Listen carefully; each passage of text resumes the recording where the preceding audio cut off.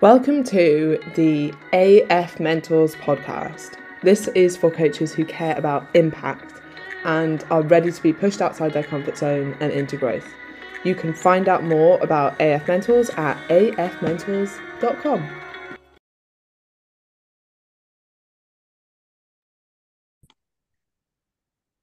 Hello and welcome to this episode of the AF Mentors podcast. Today I have two incredible coaches with me, Danny and Shah.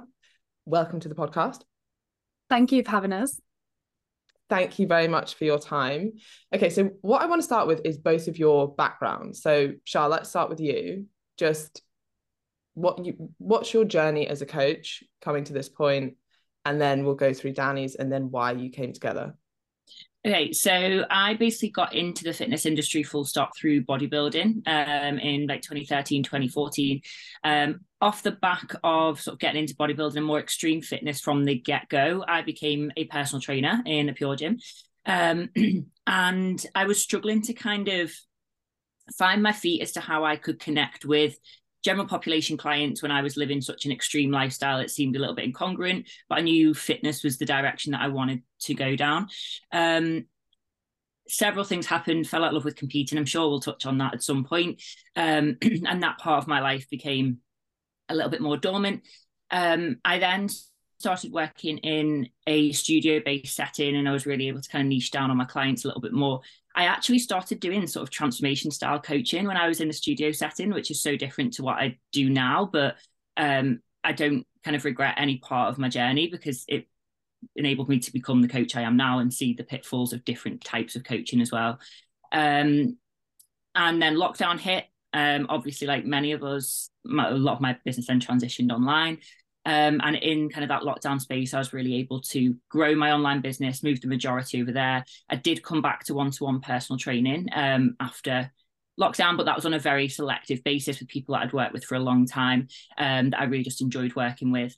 And as of early last year, I phased that out and now I'm fully online. And as that kind of transition has gone since lockdown to now, my business has changed quite a lot in terms of the types of people that I work with. So through kind of my experience of competing and transformational coaching, I was really able to see that, particularly with women, a lot of the time, it's, as we know, it's not the end result. It's not the fat loss that actually helps them in life. It's everything else around it, particularly if they have struggled with their relationship with food or exercise through their lives. So now I specialize a lot more holistically with women in particular, to allow them to live a thriving life where we can really delve into their food relationships, why they maybe struggle with food, what is going on under the surface. Obviously done EIQ, which has supported me a lot with that. And now I'm doing more sort of therapeutic based work so that I can really get to the nitty gritty of the more psychological stuff with clients as to what is going on for them, to help them make lifelong change really and support them, particularly if they've come from yo-yo dieting or extreme dieting like contest prep, to really be able to kind of thrive in life again. Love it. Danny, what about you? So I started as a one-to-one person in 2015, and I worked one-to-one with clients until the end of 2018 when I moved online. So I moved online actually before the whole COVID thing happened. I know a lot of people transitioned then, but when I moved online, it was very early days for online coaching, and I started to build up my online coaching base whilst I was one-to-one personal training, because I was sort of sharing a lot of what I did on social media and people started messaging me asking for my help. So I sort of moved online quite naturally, and at the time I think I was traveling quite a lot, so it suited my lifestyle as well, and I saw it as an opportunity to help people in more detail with the aspects of coaching outside of just training, because obviously you guys know when you're a one-to-one personal trainer, the sessions do become very training based, or you end up having a really in-depth conversation with your clients, but you don't get much training done. So it's quite hard to coach people with nutrition and lifestyle, stress management, health, and that's what I was always really passionate about. And then I actually ended up kind of falling into bodybuilding because my body started changing as I was training. And one of the other PTs actually came up to me and was like, have you ever considered bodybuilding? And I was like, I've always been quite competitive, and I've come from a sporting background. So I played football when I was younger. I did every sport under the sun, really. So when he suggested that to me, I was like, yeah, okay, another challenge. So fell into that and ended up really enjoying it. Like my first few years of competing, I learned a lot. I worked with a local strength and conditioning coach who was also a lecturer at university. So he taught me so much. And the passion I had for bodybuilding was mainly for the learning that came with it, and also the competition aspect, because I've always just been very competitive. So did that for several years, but the further I got into bodybuilding, the more extreme it became. Obviously, the bikini category is getting much more muscular and much leaner as well. So greater sacrifices to my health came with that. And it also got to the point where, like Charles, I was chasing my and so it started to very much consume my entire life. And that's where my relationship with it became more negative. And I was actually like, I'm giving literally my entire life to this. What is it offering me now? And I'm sacrificing so much. So that was where I was like, and I was also going through a bit of a relationship breakdown at the time, using competing as a bit of a coping mechanism at that point. So then I was like, it's time to step away. And I've obviously moved away from that personally. I also used to coach a lot of competitors, and competitors that had a lot of potential as well. And at the time, I loved it. But as my personal values changed, my professional values, I always say they came back to why I originally got into the industry. Because when I first got into the industry, I wanted to help support people achieve their body composition and performance related goals whilst improving their health and quality of life. So I've now come back to that. It's not that my values have completely changed and they were, physique over health, and now they're the polar opposite of that. It's like they've come back to what they were in the first place. Kind of like fell down that extreme path. And now I help people, with their goals whilst improving their health and quality of life. And me and Charles obviously help people transition through the post-show process and into life after bodybuilding, because we realised that there was nowhere near enough support for that process, when in reality, it's much harder to navigate than a prep, and there's so much more to it than a prep. So more support is needed. And I've also been always very passionate about furthering my education. So I've done my sports nutrition diploma, I've done my strength and conditioning qualification, and have always just been like really into seminars and lectures and things like that. Awesome. I've got so many questions off the back of those intros. First of all, do you think, because I'm sure you've noticed this in the industry, and because we've kind of all been in the industry a fair amount of time, you notice this cycle, right? Where like we've all done it, as in you go a little bit too far and then you come back and you're like, oh, that was too far.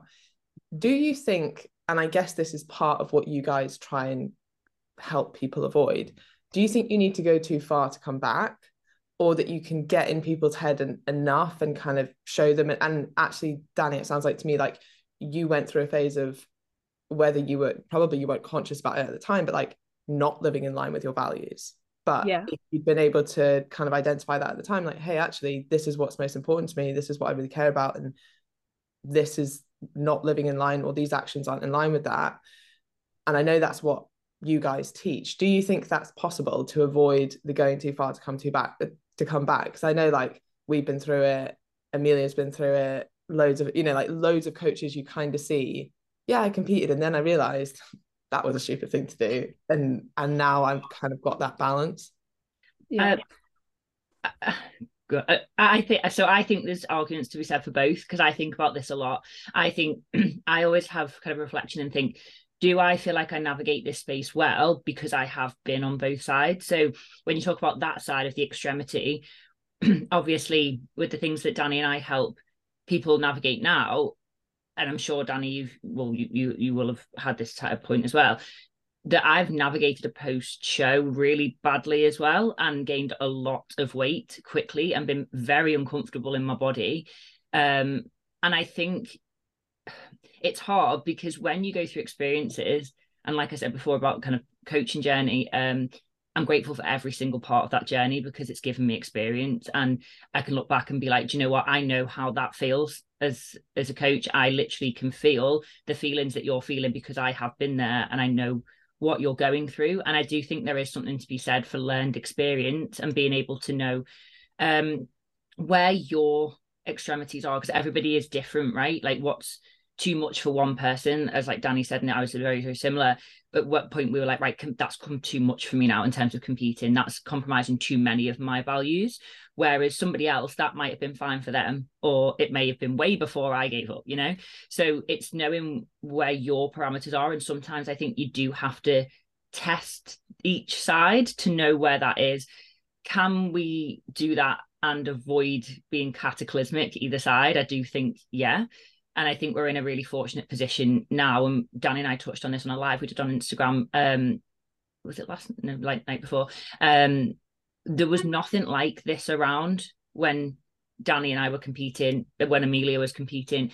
There was just no post-show support. There was no discussion about what happened after a show. It was, well, you put your weight back on and you gain muscle and then you go again. Like that was it. So coming into this now, if you can be armed with this information, like Danny and I providing that support, getting clear on your values and all this stuff that we probably didn't do, definitely not intentionally anyway. I think there's maybe safe parameters to test that water and be like, oh, I'm getting close to the edge here. This is a little bit too much for me. It's time to pull back without falling off the edge of the cliff, if that makes sense. Yeah. I think it's those discussions that you have with your coach, if they know what they're talking about, you know, to make sure that, and you're right, I think it's such a brilliant point that for some people competing in bodybuilding, or like that extreme, whether it's competing or not, like that extreme level of dieting is actually fine for them. And for other people, it's absolutely not, and it doesn't fit in with their life. I was thinking about this as I was training this morning. So I was thinking about this discussion, and a lot of the behaviors that I do now are the same as what I used to do when I was like very lean, but I did them for different reasons. So I did them, and I think we're going to talk about this later, because I thought I had to stay in shape to be a good coach. Whereas now I do them because they make me feel good, right? So the action probably doesn't look that different, but the intent behind it is very different. I think that's quite an important aspect as well.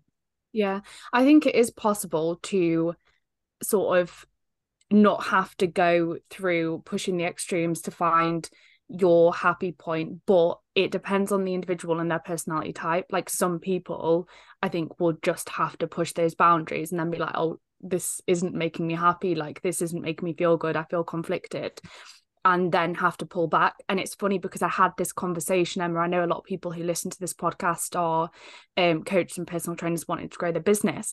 I had this conversation with someone about pushing to a certain level of income as well, and how some people will have to push to a point where their workload is so high it actually makes them unhappy, to then want to scale back and be like, actually, I was happier when I was earning less and when I was doing less. So we had that same conversation the other day, me and someone else, about that. And I think for some people, they will also have to push the boundaries from a business perspective to then realize that they were happier earning less money and having more free time, or being able to, you know, care for their family, whatever it might be. So it's funny, I think some personality types, they will have to push those boundaries to learn. But I think with the right guidance, a lot of people would be able to live, you know, their life in line with their values without having to compromise them, and get to that point where, you know, we might have been, where I certainly was, where I lost a lot of myself. Yeah, because it takes a lot of like crawling back from when you get there as well, because it doesn't come without sacrificing your values, like obviously from a health perspective when it comes to pushing the extremes, but also you just feel then very lost when you then try and come back to your values, because you're like, okay, what are they? Do you know what I mean? Yeah. And that's sorry, I was just going to say, I think that's impossible to do. Like, it's impossible to live in line with your values unless you're checking in with yourself, and unless you know what they are and you're asking yourself these things. And it's interesting because we will judge people on their actions, right? And there's all this like quotes that go around like, don't judge people on what they say, judge them on what they do, because that's what they really mean. And it's like, you hold those standards to other people, but you don't hold them to yourself. Like, I certainly don't always act in line with my values. Like, I try to, but then I check in with myself frequently. I certainly didn't before I like started journaling in the last couple of years. Like, I certainly wasn't always acting in line with my values. And I would say that's 99% of the population. So if you're now judging people based on their actions, like that's like, I mean, it's an unfair like level to hold other people to if you're not holding that level to yourself. And I think the money thing is very interesting because I think a lot of people, for example, I'm sure you've noticed this with people who earn a lot of money, they'll say that money isn't important. But I never hear anyone who doesn't earn a lot of money say that, like genuinely say that money is important. It's like you need to have got there and realized, oh shit, nothing changes. Same with like, oh look, I always thought I really wanted abs. And then I realized once I got them, my life was exactly the same. Yeah. But under my clothes, I had some abs. And it's same like money, you're like, oh, all these amazing things I did. And you're like, oh, actually, I earned 10 times more and almost nothing has changed. Yeah. Kind of like take the pressure off those goals. Yeah. And it's that realistic, like you say, expectation of like, what do you think is going to happen at the end, which is obviously discussion. Sorry, my throat. There we go. This is discussions that we'll have with like clients. Obviously, Danny and I, the way that we would, talk a client through who maybe said, oh, I don't know if I want to compete or whatnot. Getting clear on their values and their intentions, because a lot of the time they think, particularly if they're a coach, well, if I compete, this is going to happen. So people are going to trust me. I'm going to be like an authority in the industry. People are going to look up to me. People are going to want to train with me. Like all of these things that think that, that's what they think will get them there. And it's being able to, for them to unpack that a little bit more and realizing that A, that mightn't necessarily happen. B, it might actually be detrimental, and C, you don't necessarily have to do that to get to that end goal. But it was interesting when you said then about your behavior. It's like, sometimes if you look back, your behaviors are quite similar, but they were not as helpful as they are now in the past. And that's something that I've seen with in terms of bodybuilding. So my other half still competes, and I saw him go through a very, very unhealthy prep last year. And he is prepping again this year, much, much healthier, doing exactly the same behaviors, but what is going on internally is different. And now that I'm overlooking his prep, it's just little things that a previous coach wouldn't have picked up on. In terms of the behaviors look the same, but the intention was completely different. And I think that's something that we overlook a lot, is that it's not necessarily what you're doing, it's your relationship with the action, how it makes you feel, and like Danny said, what it maybe takes from your life, or if it compromises your values. But like you say, you have to be clear on what they are before you can judge that.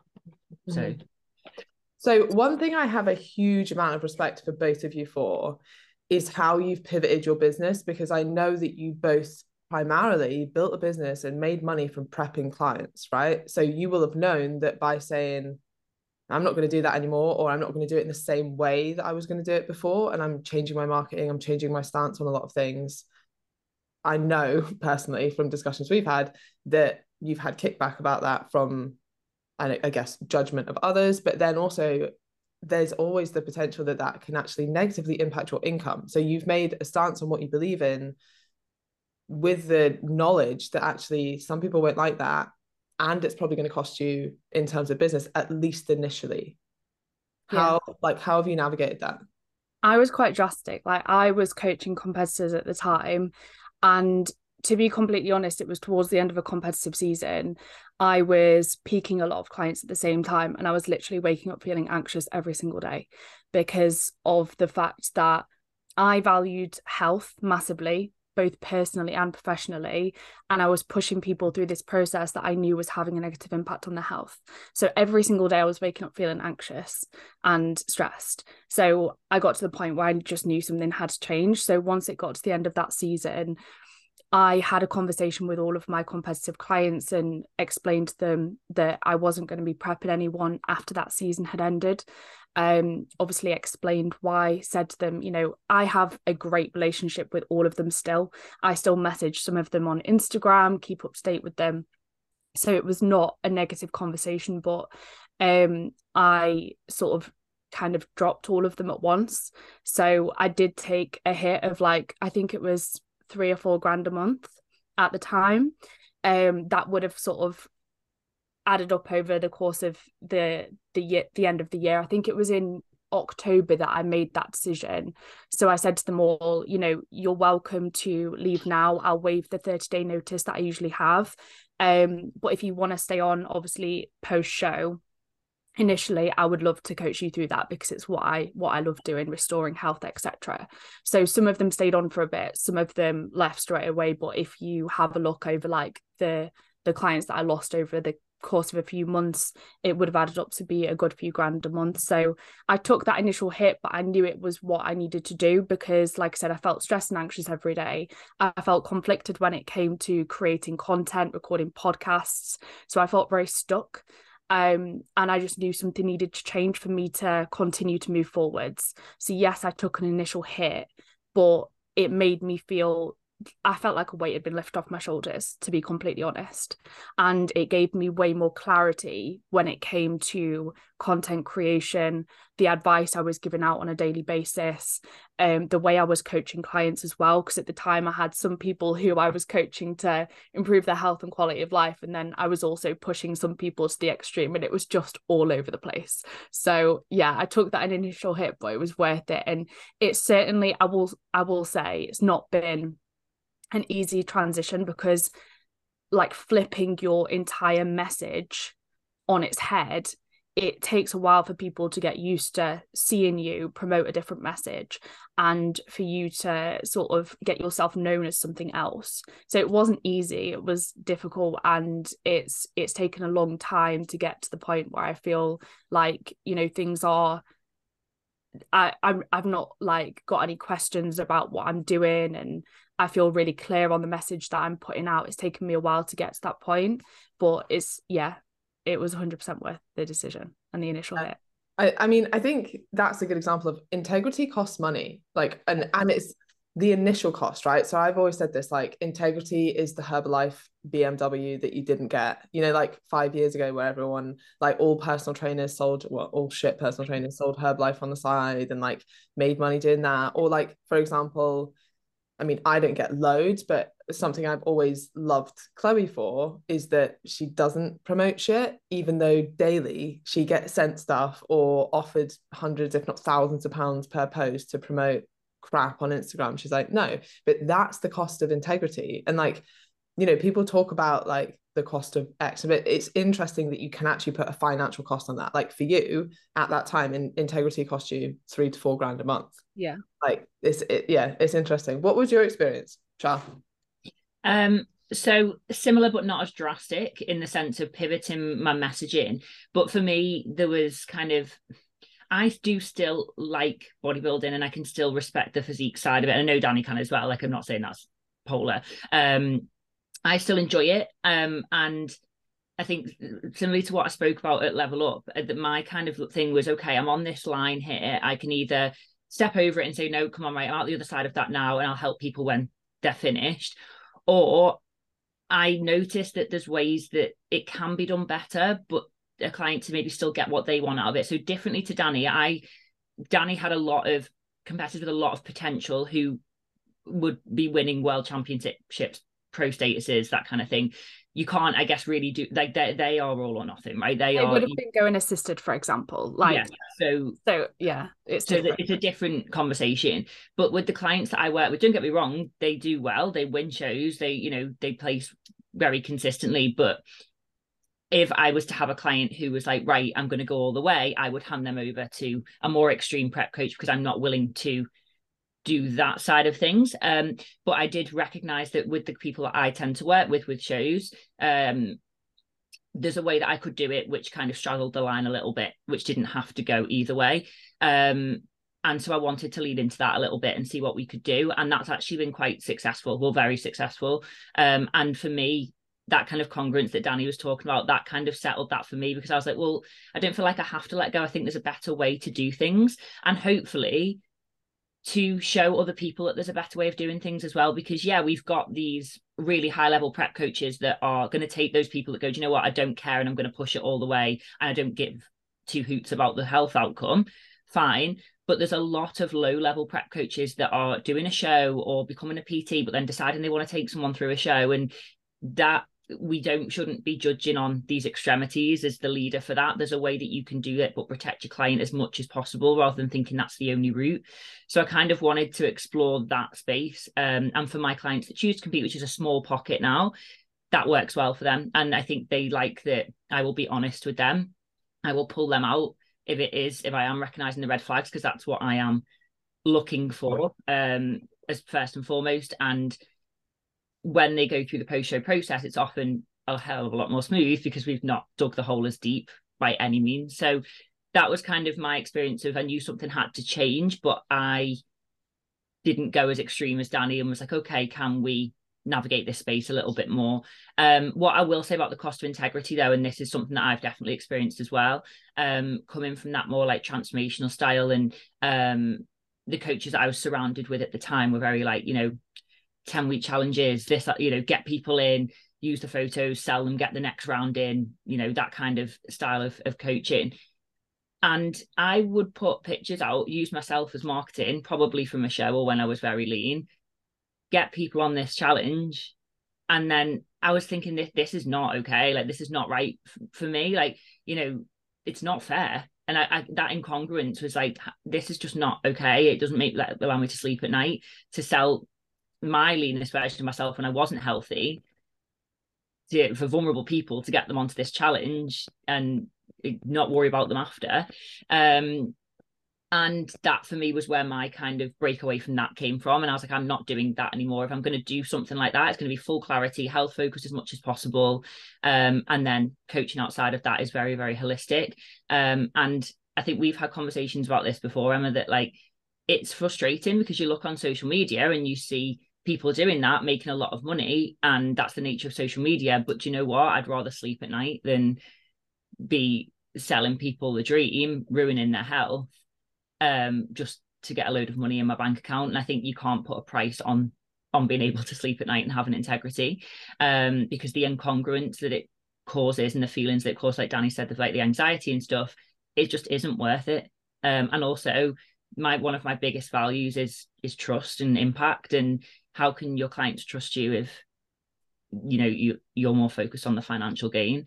But it does cost, because I think we all know that if we used our body to sell a service, lied to people and said, yeah, I can get you great results in 10 weeks or whatever, we'd all make a shed ton of money, right? But that's not what it's about. And it's it's often the short-term money, right? Like, you see a lot of these things and it's like, people don't think about, like, to get like businessy, like the lifetime value of a client, right? So like, yeah, sure, they'll come for your 10-week program, but it was shit, so they're never coming back. Whereas if you can offer a really good service, those clients might stay for years. So there's like the short-term mindset around that. And then the other thing that I wanted to discuss further, what was it? There was two things there.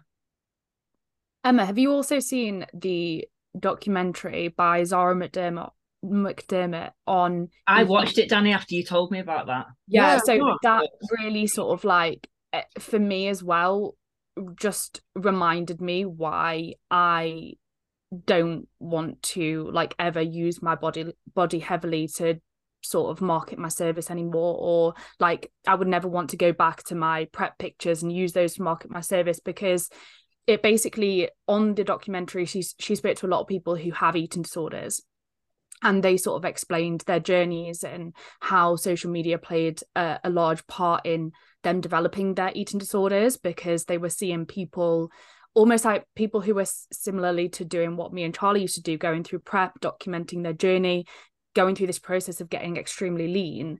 And that sort of triggered some of these behaviors in these people who don't compete.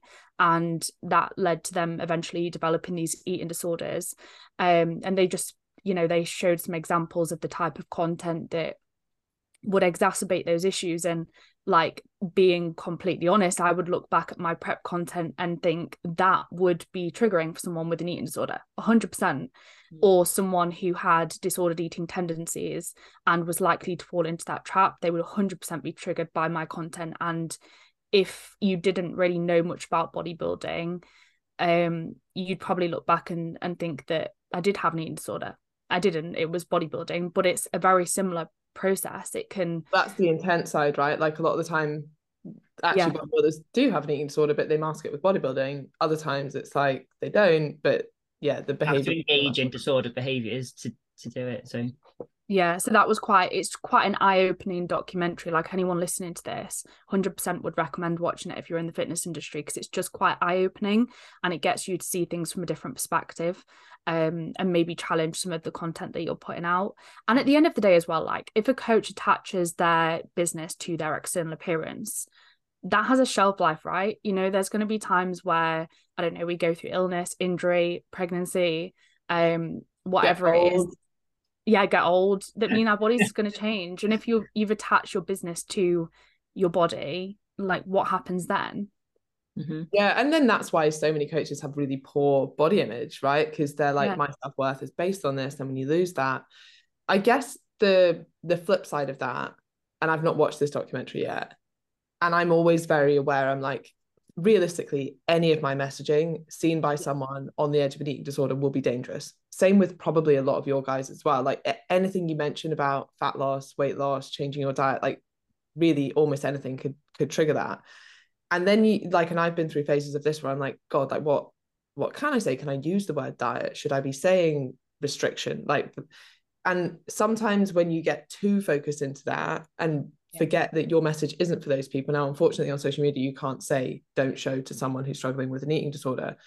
But like, my messaging, like, I am a fat loss coach at the end of the day. Like, my messaging isn't for people who are at that extreme, but unfortunately, some people will see it. And there's obviously a line here, and you want to be as like careful as possible. But if I said, I mean, I would just say nothing if I didn't want to hurt anyone. So there's that line to toe as well of like, okay, this could certainly be triggering, but I also know it would help 99% of my potential clients. And I find that's quite hard to sit with, but it's the transparency though, isn't it? So I think like that, I went through a phase of this as well, and I think we've spoken about it of like what do I post? You know, if I, you know, who you have to focus on who you're trying to talk to, but it's the transparency of your messaging, I think, is what's important. So you like, if you went onto your profile, like, you are a fat loss coach, that is your messaging, and that message is correct for those people who need your support. For me, and probably like me and Danny have spoken about this as well, it's the overlap of the transparency and the mixed messaging, particularly in the bodybuilding and extreme physique industry. So I can think of a pivot point of where this changed for me, and it's from one that I still coach now after 3 years. And I put a picture up from the day after a show in Alicante. I was very, very lean, very unhealthy. And she messaged me and said, I want to look like you. Can you coach me? And I was like, I can't do this anymore, because it's like your goals. And I was like, I'm not goals. You should see my life, my relationship. I was engaged at the time. That broke down. Like, I was horrendously unhealthy, and I was like, this isn't transparent. Like, how can I be like, yeah, of course, no worries, we'll get you looking like this. Like, and we spoke about that the other day on a call, and she said, you know, imagine if I'd have just done what she wanted and what position she'd be, and now she's got like a fantastic relationship with food, and we're doing more like life coaching style stuff. But it's that level of transparency, I think, and it's fine if your messaging is like, this is for these people and it's right for them. But what particularly we see in the bodybuilding industry, which has now pretty mainstream, by the way, so you're getting like bodybuilding, or girls particularly that will bodybuild or compete, and they're like, I help women with relationship with food because I put them on a meal plan, or whatever that is. And it's that mixed messaging that's problematic, where it's like, you need to know what your skill set is and who it helps, and don't try and apply those things to other people, like treating clients as bodybuilders. You know, Janet comes to you and wants to lose some body fat to run around with her kids and her grandkids, and you're treating her like a bodybuilder and putting her in the gym 5 times a week and putting her on a meal plan, or, you know, it's these things that become problematic. So yeah, I think there is a level of, we need to be careful what we say, but making sure the message is transparent to who we're trying to help. And then there is an element of the other side. When we're consuming social media, you have a responsibility to keep it contextual as to what you're consuming and who that message is aimed for. The problem comes when coaches don't really know themselves and aren't clear on their messaging. I agree with what you were saying, Emma, in that like, it's important not to overanalyze everything. But I think with that, it's just important to take into account your target audience. So for example, your target audience, they want to pursue fat loss. Like, you will promote different messaging to what me and Charlie will promote, because the people who are going through, who are attracted to bodybuilding, the people who me and Charlie help out the other side, they are probably more prone to disordered eating and eating disorders. So we maybe need to be a bit more careful than what you might, because we're speaking to different people. And I think it's just important to think about the message that you're trying to promote and the people that need your help, and what's going to be useful for them and what's going to potentially cause harm for them. I think what's hard as well is, like, from the consumer side, especially if you're on the spectrum of an eating disorder, you're so attracted to fat loss messaging. Yeah. You're going to go out your way to look for it. So as much as I'm like, well, that's not who I'm targeting, like, I kind of know that there will be that element of like contribution to that. And actually, as you were talking about transformation photos and things, I had a discussion with one of the coaches on AFM, and I was like, why is it, like, I didn't push anyone either way, but I was like, why is it you don't use transformation photos? And he was talking about how he was a client and did a transformation with quite a well-known coach, and he was using his transformation photos, and he was like, I was bulimic at the time, like that was a really tough time, you know, like that's how I got to that. So he was like, you can't use those photos. And he was like, we don't care. Like, basically just was like, no, we're using these photos. And he was like, that's why I can never do it again, because people don't know what's going on behind the scenes. And I was like, wow, that's, and again, that cost him a lot in terms of his business. But that's also why I respect him so much, because he's so like, no, I won't do it because of this experience.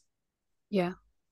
And you know what is, that's so crap, right? Because there are people that are doing that, and that's so unethical and awful that it does limit the space that you can then, it kind of tars everything, which is a massive shame. Because we've had this discussion, right, about my marketing is that, like, if I'm trying to, and again, we know if we get clients that are like, but I really, really care about my body composition still, but I need to go through this phase of repair my relationship with food. And how do you say, I just promise you that in a year or 2 years time, once you've sorted this out, I promise you it'll have a good relation, you know, a knock-on effect to your body composition as a byproduct over time.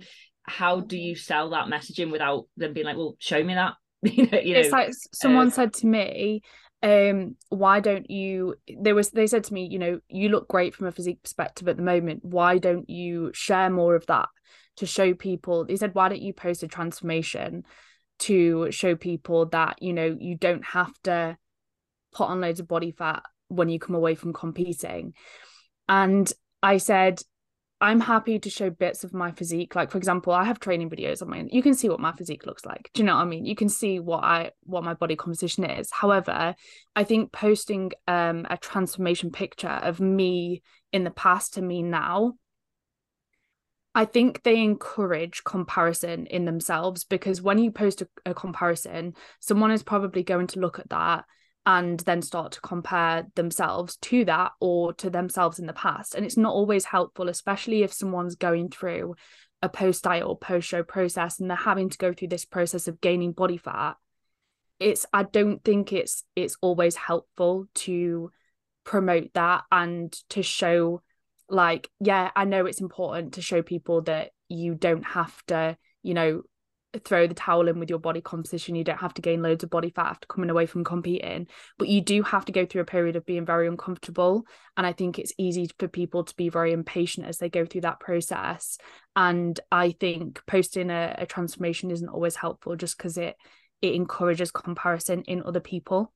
And it's hard, right? Because, you know, that I agree with everything. And then I think of certain clients, I'm like, yeah, that'll be applicable to them. But then I think of other clients and I think, she's so freaking proud of her hypertrophy progress. And she's like, incredible. Like, I want to show this. And that's one that I've used the other day, was actually showing a client's progress on Instagram. I thought, no, I'm going to post it, because you know what? She's done great work. I know behind it that everything, I would not post something that, and I know, like, if it was that, you know, anything behind the scenes have been unethical. She's so proud of that. And I was like, do you know what? Like, I can't do her a disservice to the fact that she's freaking proud of it. And she was like, look at this. And I'm like, I'm not posting that because it might offend, you know, whereas it's kind of like, no, this is great for her. And I think the message that I try and send as well, and I discuss with clients a lot, is knowing what's right for your journey. And I could say that about anything, right? Because I have a client that's like, oh, well, I really need to lose body fat for my health. And then if I'm posting somebody else putting body fat on, that's not related to them. So it's knowing what's right for the individual, but also like some people are so proud of their actual physical progress. It doesn't underpin everything. You know what? Like, it's one small part of this wider journey, but they're still freaking proud of it. And it's still something that we can go, yeah, that's cool. If you're, that's a positive step for you because you've built some tissue or whatever. Great. It's the story behind the progress photo. And I guess what you were coming back to what you were saying, like, how do you almost sell someone relationship with food when they're like, no, I just want to get lean? Yeah. Well, when you like, actually know that's necessary for you to get lean and stay there. But sometimes seeing like, hey, these are 5 of my clients and this is what they look like now, and that's because we worked on their relationship with food. Doesn't necessarily have to be a transformation, but just like, look how awesome they look. That's not from 8 weeks of restriction. That's from actually working out why they overeat and dealing with those issues and figuring out why they rely on food or like how they're thinking about food and everything that goes into relationship with food, which actually comes on to my next question, because often I will run things by my flatmate because he's not in the fitness industry at all. And we talk quite a lot about relationship with food, and like, he's hung out with Amelia and I, so he like will mention that all the time when we're talking about things. And we were walking the other day and he was like, what does that even mean, relationship with food? And I was like, that's a very good question, actually. Like, so to you guys, like, what does that mean? Because obviously you speak about that a lot, you speak out with your clients a lot. If you were saying to someone like, oh, we need to work on your relationship with food first, like, that's a huge kind of catch-all term, right?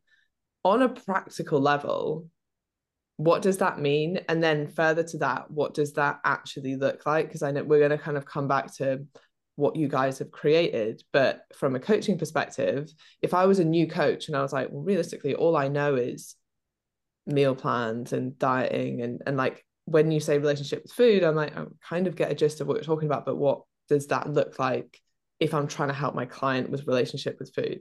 Yeah, I think it's how you view and interact with food, and how much of an impact food has on your daily life.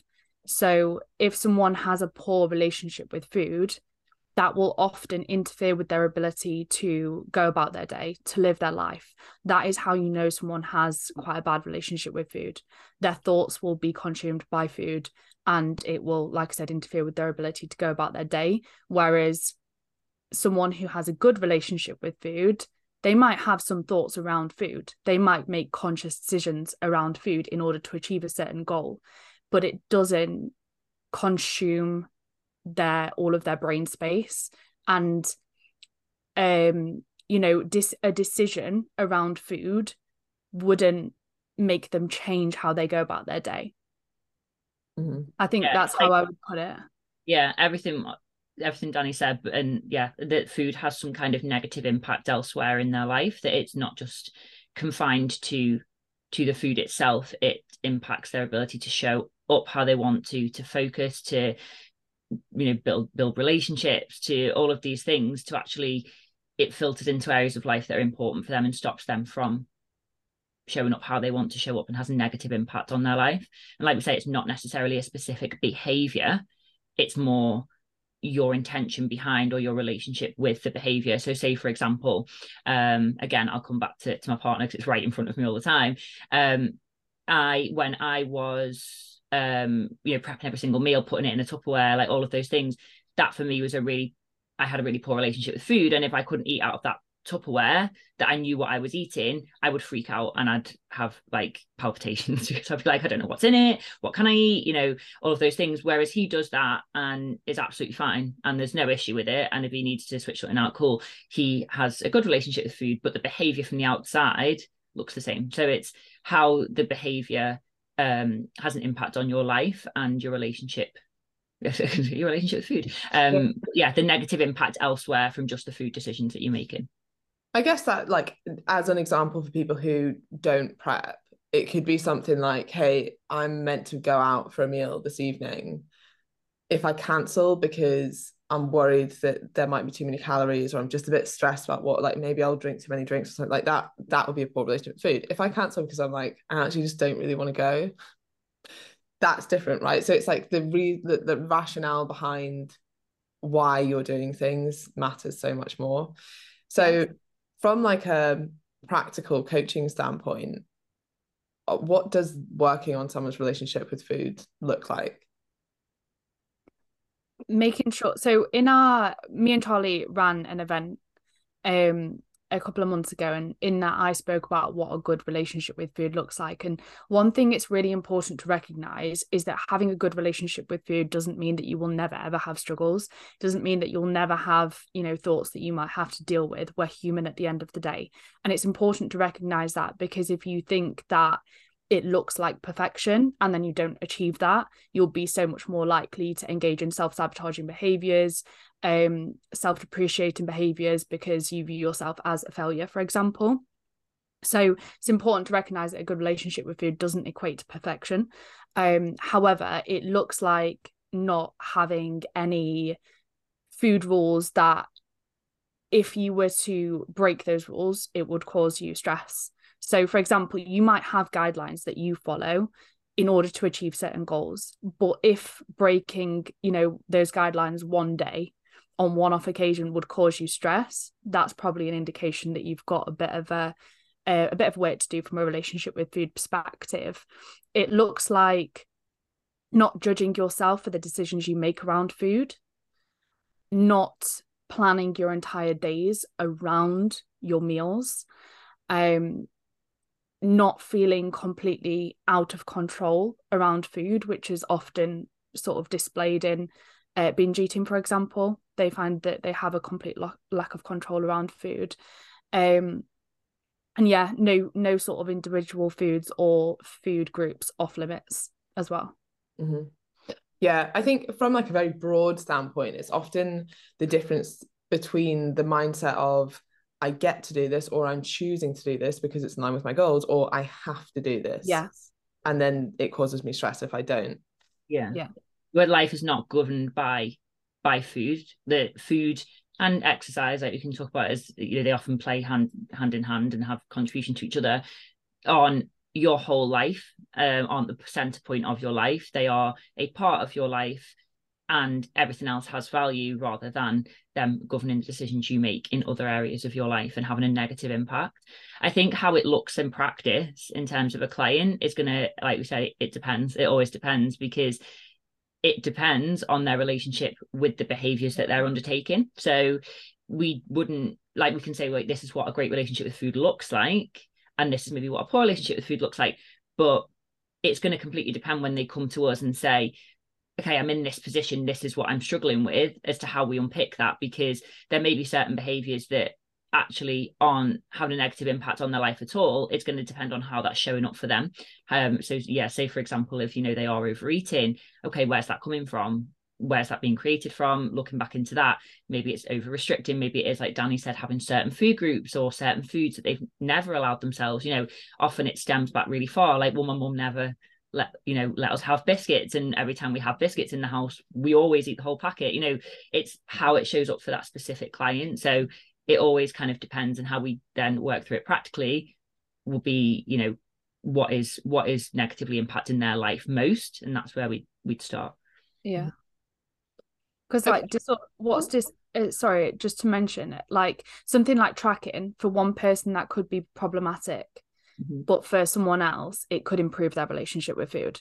For someone who thinks that they can never consume chocolate, tracking might improve their relationship with food, because it allows them to consume chocolate in moderation, and they realize, oh shit, like nothing bad happens if I eat chocolate. Whereas for someone else, tracking could cause impairments in their relationship with food.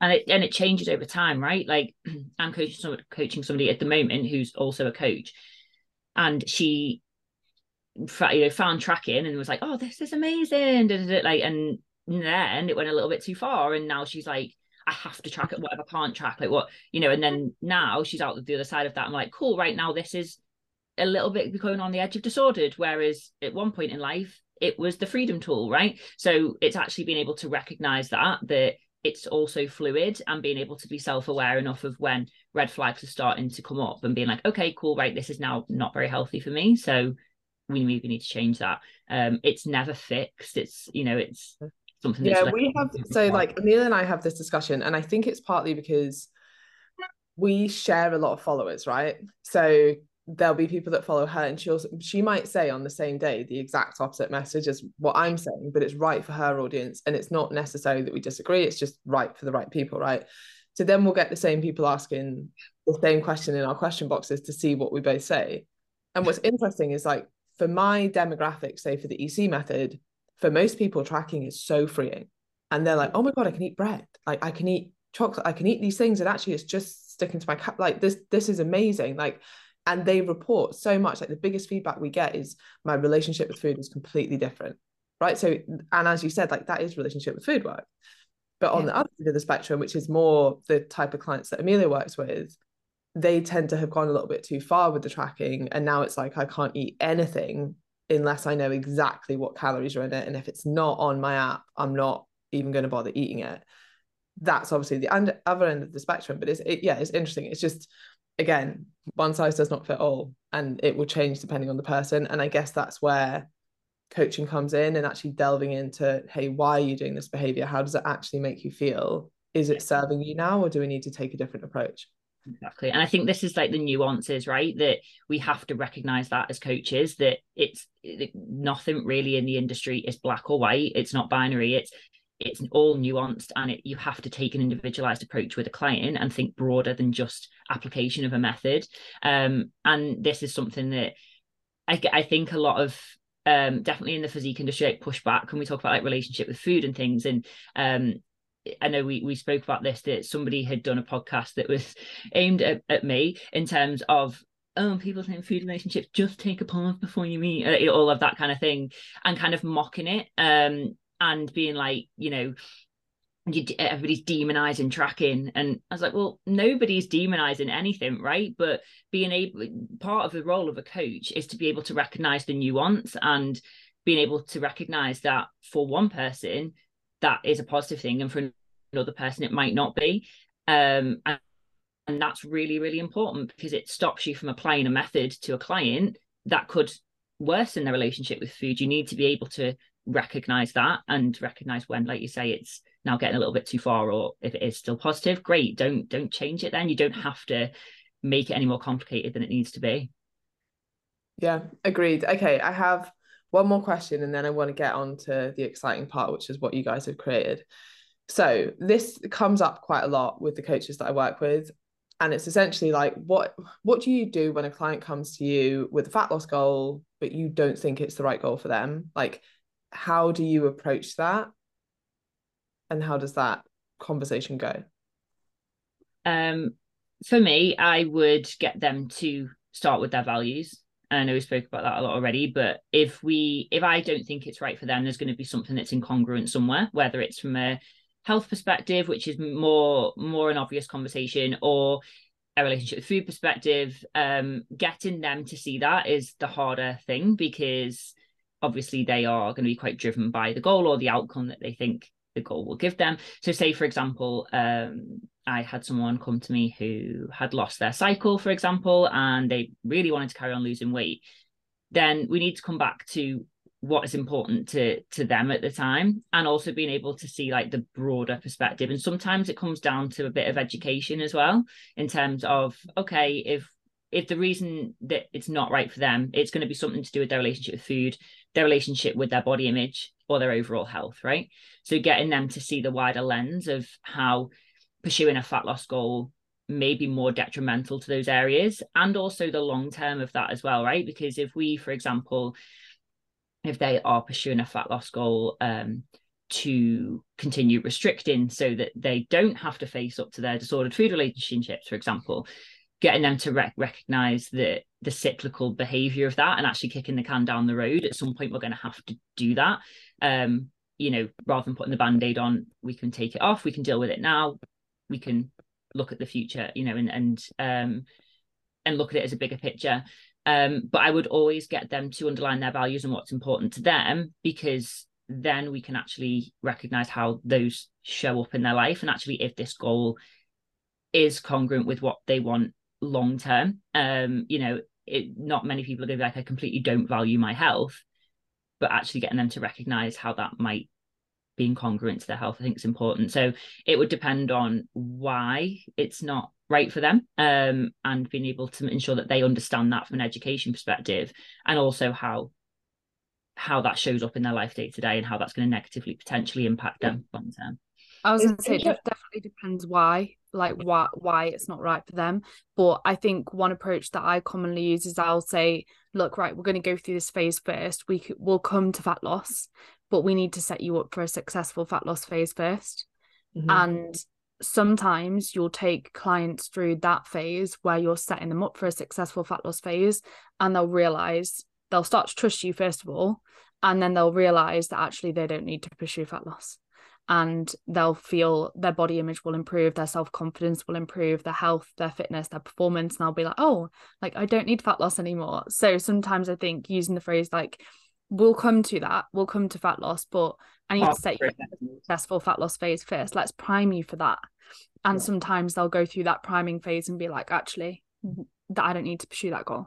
Because if you think about the circumstances that potentially somebody would come to like with a fat loss goal, and if it isn't going to be right for them, the things that I can think of would be like, it's a knee-jerk reaction response, right? So say they're consistently overeating and they feel like their weight's doing this, they feel uncomfortable in their body, then they're going to be like, I just need to lose fat. I just need to lose fat and get smaller. Then, like Danny said, if you do that initial kind of, okay, right, we're going to do this first, and then we can pursue fat loss healthily. Probably once you've dealt with the relationship with food and you've dealt with the overeating, their body composition stabilizes and they go, oh, great, cool, I feel comfortable now. And if they do still want to pursue fat loss, we've dealt with the food relationship that's actually underpinning that. And 9 times out of 10, once you've probably addressed what is going on, they probably will feel more comfortable in their body. Because again, if it was a loss of menstrual cycle, for example, again, probably down to the hormones, probably down to, how they feel in their skin, all of these other things that once you've addressed that issue, that will probably go away. Usually pursuing a fat loss goal, if it isn't correct for somebody, is a knee-jerk reaction to something else. Yeah. I think a lot of it comes to getting buy-in, doesn't it? And often a good way to do that is get people to reflect on what they've done previously and why that hasn't worked. And then if you're like, hey, we're going to take a different approach this time, where we actually set you up, as you said, set you up for successful fat loss.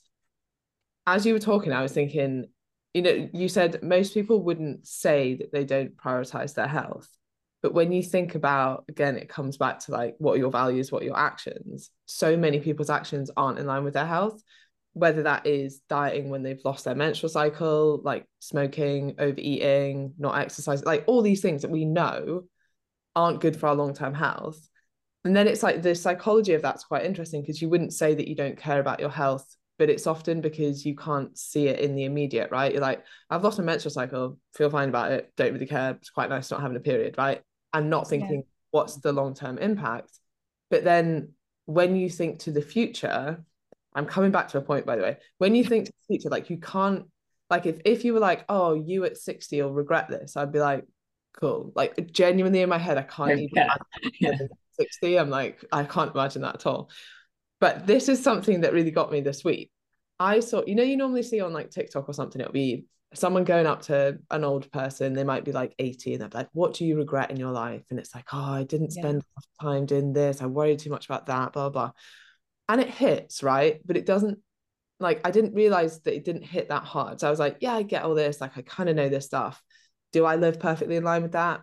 No, absolutely not. But like I get it. I saw the other day someone asking a 40-year-old what they regretted, what they would say to their 30-year-old self. And that hit, because I was like, wow, that's like, me in 8 years, what am I going to regret now? And it just proves the psychology that you do see your future self. If it's too far in the future, you see them as a stranger, you can't relate to them. Yeah. If it's like, shit, this person's only 40 and they're saying what they wish they'd done in their 30s. And it's like, that's me right now. And it's like so much more relatable. Which brings me back to the point, and I've been listening to the Nudge podcast, which is amazing. But one of the things they talk about is how to convince people. And that if you relate to someone first, as in, might be like, I know exactly how you feel, I was in exactly that position, this is what we need to do, I've worked with hundreds of clients in the same position, like the reassurance and the relatability and knowing that you understand, if you say that first, people are much more likely to buy into things.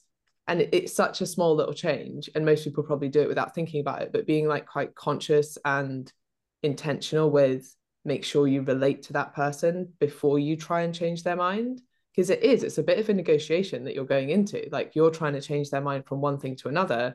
If you're just saying no, fat loss is wrong, like what you want is wrong, let's do it this way, it's like, no, actually I completely understand your mindset. Hey, that you've been bombarded with diet culture your whole life, like why wouldn't you feel that way? But this is a better approach, like trust me with this, try me on this. Yeah. And this is where what me and Danny do is so important, right? Because we have been through what we are coaching people to do, and we have come through it successfully, and between us pretty much understand every issue that people could face. So we can genuinely be like, we genuinely understand how you feel, and we have been through the fire and got through the fire, and we get what the fire feels like and how hot it can feel. And here we are on the other side, like flourishing in these areas. So that's, I think, why it works so well, because we've literally been through it. And I think what you said about not projecting too far in terms of, well, what were you, 60%? People are like, I don't give a shit. Like, I don't care. I want to live my life, you know? And the overriding feeling of like, I want to feel good in my skin right now is most important. But I think that forward projection, but also looking at other areas of like, particularly with women that we work with say their food relationships or the body image or all of this other stuff, it's like, okay, if you're like a woman around, you know, in your 20s or in your 30s, you know, what is that preventing you from doing? You know, they're probably not something, but not probably not having good sex because their libido is probably not great. They're probably not feeling, you know, good in their skin to be able to just go out and enjoy themselves. So actually, what's it preventing you from doing right now? Not just, well, if you continue to lose fat and, you know, diet throughout and not have your menstrual cycle, think about osteoporosis in later age. Like, yeah, that scares me now, but it didn't when I was competing. But yeah, and also at 25, most people don't know what osteoporosis is. They're like, yeah. I think it's also important to help people, and it's really powerful to help people understand why they're doing what they're doing and why they're behaving the way that they are, because it then clicks for them and they're like, oh, right, okay, I get it now. And that can be really powerful, understanding where a certain behavior stems from, because it gets people to recognize it's not just the way that they are. They're not broken, they're not stuck, they have the power to change. So I think recognizing the root cause and why people behave the way that they do is really powerful as well. So yeah, I think that's really. So I was saying the other day, and it was that every single action that you take is to avoid pain. And I was like, well, I don't know. I was like, what about things that I just do because I enjoy? But it's like, yeah, but you're doing them because you desire them. Desire is pain, right? Or you're doing it because you're bored, or you're waiting, you know, like impatience is pain, waiting is pain. Like, and I was like, shit, yeah. So, and exactly to your point, like, what pain are you trying to avoid by like pursuing fat loss? And sometimes that pain is legitimate, right? But knowing that, and even if I think that is the right goal, actually coming back to, okay, like what pain am I trying to avoid? Is it the pain of discomfort because I'm very overweight? Is it the pain of like not being able to fit into certain clothes that I used to fit into? Is it the pain of like not feeling comfortable in my body? Or, you know, like what, or is it actually something else that maybe you could, I don't know, rectify in a different way? But figuring out what that motivation is before you start. And the easy option often keeps you stuck. Like, it's not always easy doing what's good for you. And it often, you know, down to any goal, doesn't it? It's not sometimes, I mean, very often we have to push through discomfort to get where we want to be for our greater good. And as humans in nature, we're quite lazy, let's be honest. So a lot of the time we're going to want to take the easy option, but it's the more difficult option that is actually going to get us to where we want to be, or where we need to be. And then recognizing that the difficult option, the pain sounds really dramatic, but the uncomfortableness is transient. It's not going to last forever. You know, like when you think about relationship with food and people feel like they're going to constantly overeat and gain body fat forever exponentially, and it actually then trusting that this is a transient process. And again, we've been there before. We know what's going to happen. We kind of know how this will play out. Like having that level of trust that like, yeah, it's going to be uncomfortable, but it's not uncomfortable infinitely. It's short-term discomfort for long-term comfort and gain, right? Yeah. And if you think about anything in your life that you've been through, it's come from a short period of discomfort and you've grown from it. Like it doesn't just come from nowhere. You have to get through that really to find that place. Yeah, I think anything worth having really requires hard work generally. That just looks different whatever the circumstance is. Like people be like, oh well, I'm working hard in the gym to keep my body small. Like no, but the real actually, that's the easy option. That's the easy bit. Yeah. The real hard is not doing that, right? Yeah, when you get to the point that actually it's easier for me to go to the gym than to miss a gym session because of how shit I'd feel for the rest of the day if I missed a gym session. Actually, the hard thing is to force yourself to have a rest day. Yeah. It changes. Right, I want to get on to the flourishing society. So tell me, what is it? Why is it needed? Who is it for? So it's currently in the form of a free Facebook group, which anyone can join. And we essentially post loads of free information, support, help, value in there. People connect. However, we realise that people need more one-to-one time, more in-depth support, education, resources, exercises to work through, to do the work more consistently. So we decided to form a program / it's kind of a hybrid between group coaching and a course / program where we will basically help people through the post-show process, the post-diet process, or help people who are coaches who want to better support their clients with issues such as their body image, relationship with food, physical health, including their hormone health. If people feel lost after dieting or after coming away from an extreme sport, dealing with that loss of identity, and so much more. So yeah, it started as like a free support group, which has been going for a year now. But like I said, we realized people needed more in-depth support because there are so many prep coaches in the industry, but the support for people after they've competed, after the transformation, after they've got a trophy, it's just non-existent and people are being neglected. And often you don't see people go through the journey away from bodybuilding because they will document their journey on Instagram when they're going through a contest prep, when it looks glamorous, when it's getting loads of validation. And then once that show is over and they're really struggling post-show and they're struggling to find themselves after bodybuilding, they don't know who they are, they come off of Instagram. So you don't see that. And there's no support for these people. So me and Charlie have obviously been through this process ourselves. We've also helped so many clients go through this process in a professional setting. So we can empathize with what it feels like to go through it, but we're out the other end of it. So we're not going to project those issues onto clients. And we've also taken a lot of clients through it in a professional setting, and we have the knowledge and experience to take people through that. So we basically just wanted to provide support where there isn't any and help people through a process which at the end of the day is 10 times more difficult than a contest prep. So the fact that there's no support for it is just ridiculous. And we want to help coaches better support their clients go through that process as well.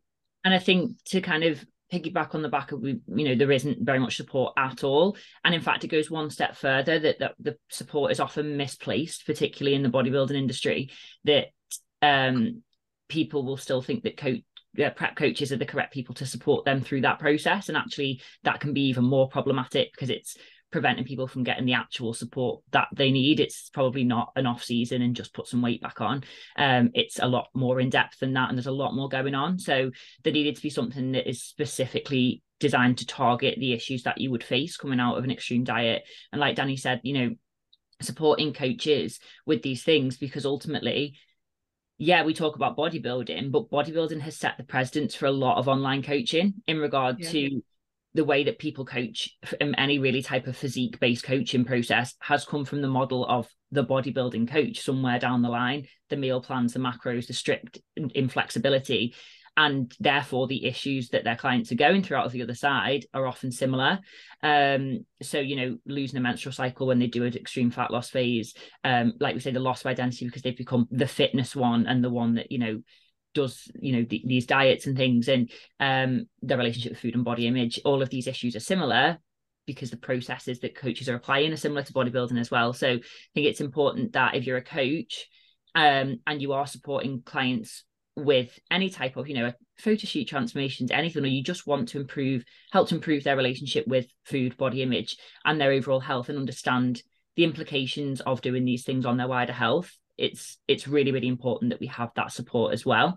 To kind and of not cause harm, right? Because dieting can cause harm. And I guess that's the biggest thing, is like, how do you navigate that in a positive way? And it's a really interesting observation that it's all come from, I guess, similar to bodybuilding, or at least like a very prescriptive way of dieting. And that's because it's easy online. Like, you know, it is. And even if you look at like the difference between giving someone calorie targets or actually looking at what they eat and making adjustments, what do you think takes you 10 times as long?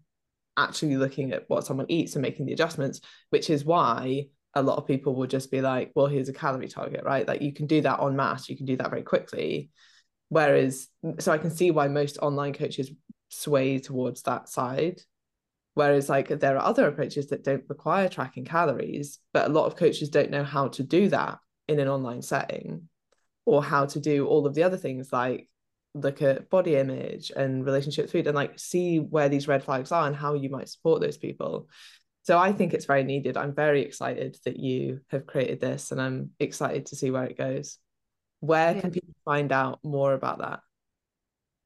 So the actual program itself is called Thrive in 5, and we're actually launching this Monday, and we have a few spaces left on there. So if they want to find out a little bit more about Thrive in 5, they can head to either myself or Danny's Instagram or the Flourishing Society Instagram page.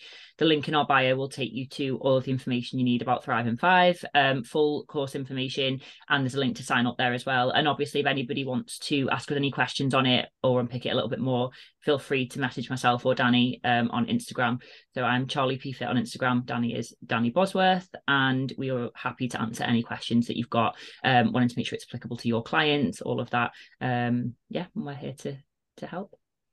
I will put all of these links in the show notes so that people can find you. And thank you so much for your time. Is there anything else you want to say before we end? Just thank you so much, Emma, and thank you for anyone who took the time to listen. Great. Okay. And yeah, let us know if you did listen and what your thoughts are. I know we covered quite a lot of hot topics. So yeah, share, tag us, let us know what you think. And if you know anyone that might benefit from listening to this as well, make sure that you send them it.